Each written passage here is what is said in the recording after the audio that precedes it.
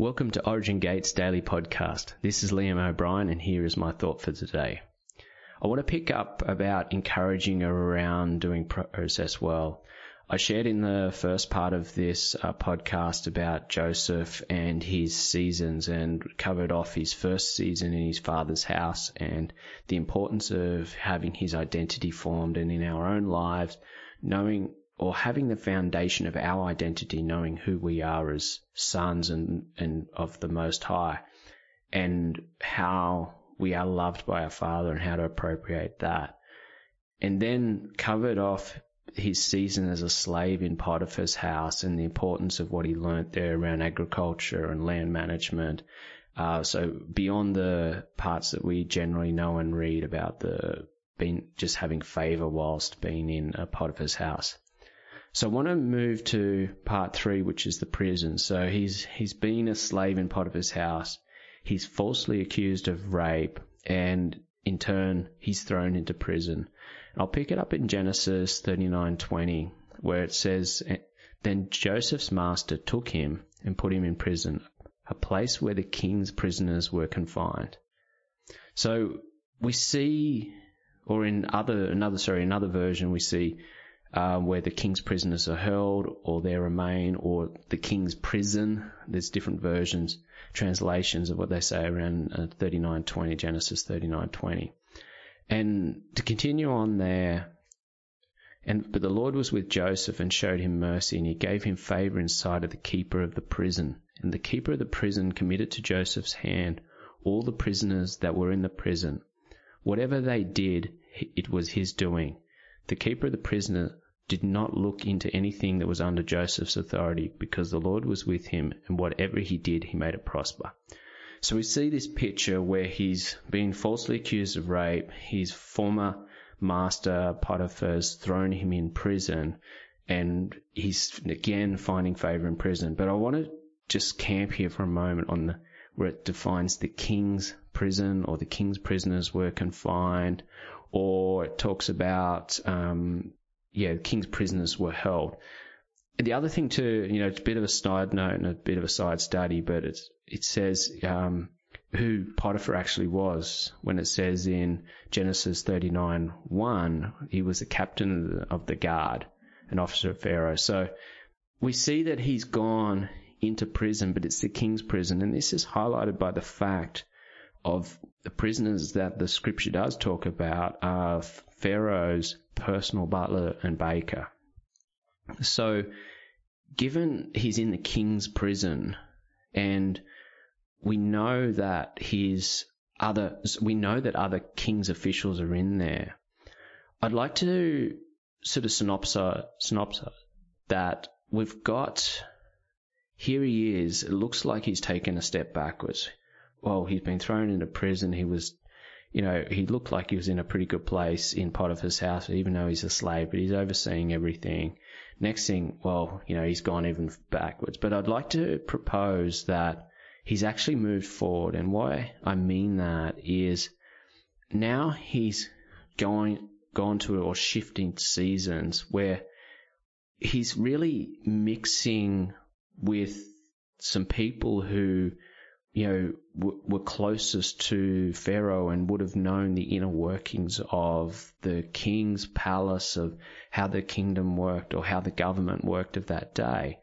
And or let's possibly put it in a modern day term, he could have been in prison with, senators or congressmen or those sort of levels of officials who had a really inside track and knew the inner workings of the government. So he's gone from a season of being a slave to a season of being a prisoner. However, being in the king's prison, which is clearly stated in scripture, it just doesn't say he just was thrown in prison, like it does to many other people in the Bible.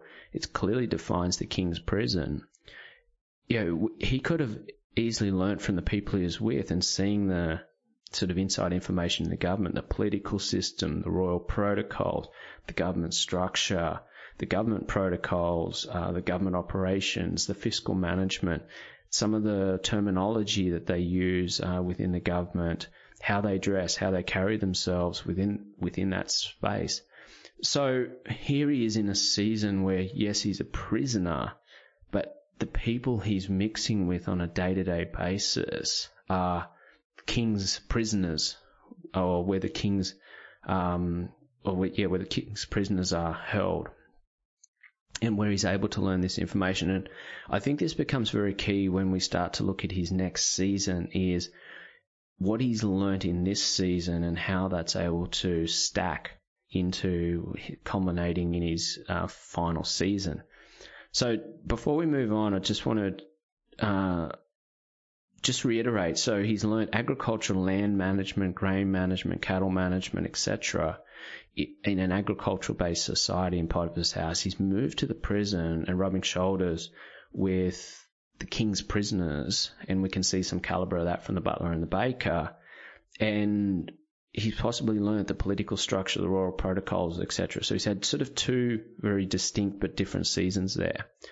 And then just one thing I'll point out before we move on to the next one is Genesis 40:14, and where he has interpreted the dreams of the butler and the baker, and he's said to them, "Remember me when all is well with you. Please show me kindness and make mention of me to Pharaoh and get me out of this house, or get me out of prison." So we see an effort. We see, look, I'm here. I don't want to be here. Get me out of here. Please make mention of me to Pharaoh. And we can sort of see there's still some maturity. There's still sort of some self-effort, or not relaxing in the process that he's in and trusting the Lord in this. So then he has a dream.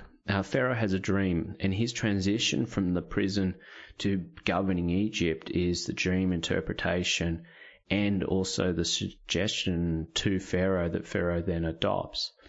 So to move into his fourth season, we see Pharaoh, who at the time was the leader of the most powerful nation on the planet. You would have to say he's a reasonably smart man governing that. And so he's had this dream that no one's been able to interpret. And then one of his servants says to him, "Hey, look, I remember this guy I was in prison with, Joseph. He can interpret dreams." So Pharaoh says, "Look, get him and bring him before me." And that's what Scripture says. However, anyone who is governing a nation of that size, he would have had many officers and servants and that around him who would have done a quick background check. And Pharaoh would have wanted to know, look, find out who this actual Joseph person is, and can I trust him? He would have had one of his officials or officers gone off and just done some quick background checks to check if I can trust him. And the words that would have possibly come back to him is, yes, Potiphar's house, he was overseeing everything. The guy was accused of rape, and then he was in prison, but the prison, look, he was overseeing everything there. So he has a level of credibility before he even stands before Pharaoh, because no one of Pharaoh's power or position wouldn't have, 5 minutes of background checks wouldn't have done that. That's just not prudent for anyone who's in that sort of position. So he gets before Pharaoh and he says, look, right, this is the meaning of your dream. You're going to have 7 prosperous years, followed by 7 years of famine. So he has done what Pharaoh's asked him to, come and interpret my dream. But Genesis 41:33 really shifts gears. And this is, I'll read it to you and just hear what Joseph's saying this. So he's told him the dream, but then he says, "Now therefore, let Pharaoh select a discerning and wise man and set him over the land of Egypt. Let Pharaoh do this, and let him appoint officers over the land to collect 1/5 of the produce of the land in the 7 plentiful years. And let him gather all the food of those years that are coming and store up under the authority of Pharaoh. And let them keep the food in the cities. Then that food that shall be reserved for the land for the 7 years of famine, which shall be in the land of Egypt, that the land shall not perish." So he said to Pharaoh, look, now this is what you want to do. And he's given Pharaoh a strategy based on, we can see there's multiple layers. There's layers of this strategy. We can see there's an agricultural part of the strategy. We're saying, hey, look, store away 1/5, store it in this sort of fashion, and then distributed it out to carry you across those 7 years of famine. And and there's a governmental part of it too, where he says, let him appoint officers over the land to actually implement this as well. So what I see here when I was reading this and studying and trying to understand it for my own journey, which I encourage everyone for their journey, is the Lord can take us through different seasons. And we can see that had Joseph not had the season in Potiphar's house where he was really running a decent agricultural operation, had he not had the time in prison to be able to understand maybe the inner workings of the government, to be able to present a strategy, and I'm sure we read a few lines of this, there could have been weeks of dialogue going back and forth about the actual implementation, where Joseph was expanding the long format version of this strategy that we read in a few lines of scripture. But both of those seasons enabled him to have a platform to provide a strategy from competence. And I firmly believe if you take away one of those seasons or both of those seasons, he would not have been in the position to do that. Like, had he not had that time in Potiphar's house, had he not had that time in prison, I really wonder if he would have been given that position. And Pharaoh is the leader of the most powerful nation at the time. He wasn't going to put someone in there who could just interpret dreams. They had to be able to lead, have the leadership skills, be able to see strategically what needs to be done to be able to actually implement that. And Genesis 41:37 says, "So the advice was good in the eyes of Pharaoh and the eyes of all his servants. And Pharaoh said to his servants, 'Can we find such one as this, a man who is the Spirit of God?' Then Pharaoh said to Joseph, 'Insomuch as God has shown you all this, is there anyone as discerning or as wise as you?' And then made him basically governor over his whole house." And as we sort of read this, he's gone through these seasons, and we could celebrate his position he arose to. But I really feel from my research and my studying of this and just sitting on it, was that, first of all, the three distinct seasons enabled him to walk in that. So his season in his father's house, where he learned identity, followed by the agricultural season in Potiphar's house, followed by, say, the political season, where he was learning that in the prison. He was then able to bring all three of those together and stand in the position of one of the most powerful men in Egypt, only under Pharaoh at that stage. So I want to encourage everyone that the Lord is wanting to work in our lives and teach us and train us and equip us. And often we can stand there and not know what's going on or understand what's going on. And I really believe in Joseph's life, as he was going through that, he would not have known that, what I'm learning for agriculture now in X amount of years is going to enable me to be in the position, or what I'm learning in prison now is going to enable me to work into the position that I'll walk into. Same in our lives. We're not necessarily going to know what it's building to, but I really encourage everyone to learn to relax in the seasons. Father, I trust you. Lord, what is it you want me to learn in here? What is it that you're wanting to grow? And the stretching and expanding, the struggles that shape us and cause us our foundations to be rooted in Him, often aren't fun. They're not joyful. They're painful. Or is the sort of saying that goes, the richest soil is found in the valleys of our lives. The mountaintops, not a lot of vegetation grows on the top of mountains. Really, when you look at some of the highest mountains in the world, they have very little vegetation, but the richest soil is found in the valleys.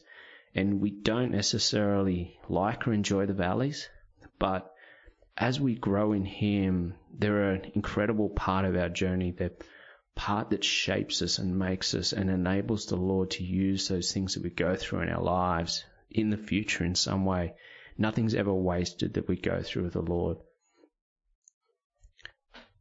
So that's all I really wanted to encourage people around about was, how to do process well and relax in that. And I've often just say to myself is, Lord, what are you wanting to teach me in this season? What is it you want me to learn?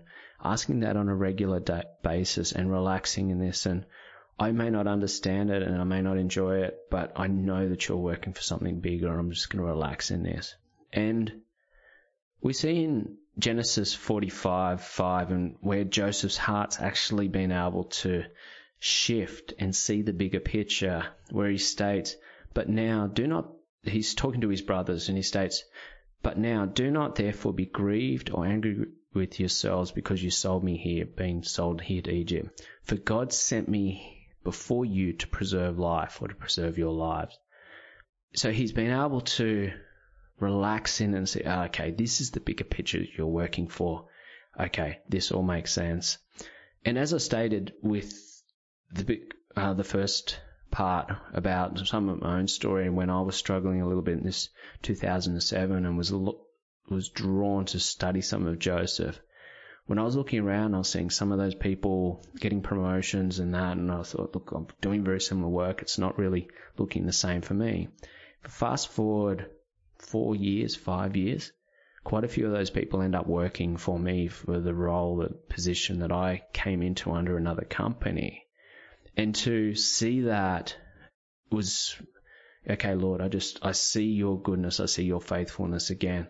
And through my own seasons where it's just been constant, like multiple years of absolute stretching and expanding and capacity, going, Lord, this is painful, this hurts, when do I get to relax? I've been able to now in some of those seasons look back and go, where I can now just give a word of wisdom, or I can understand a leadership concept or understand something, because what the Lord's brought me through has been completely invaluable. So again, I encourage everyone, whatever you're going through, or whenever you're just going, Lord, this stretching, this expanding hurts, is just to keep, Lord, I relax in this. Help me to learn what it is you want me to learn, what it is you want me to grow. And sometimes we can get so spiritual about it, but I encourage people, sometimes there can be a very practical element to, like I see in Joseph's journey, learning agriculture and land management. That's more of a practical element than, so far as a character or a spiritual development. And I think sometimes the Lord will work, the spiritual or character, sometimes he'll work very practical. But if we can be students of either and relax in those, I think it's very important for our walk, and it gives us faith, and we can do process at rest, which is a really important way to be able to do it. So I'll leave you with those, and thank you. And I really just pray that anything you're going through is just, Father, what are you trying to teach me? And relax in the process. Shalom.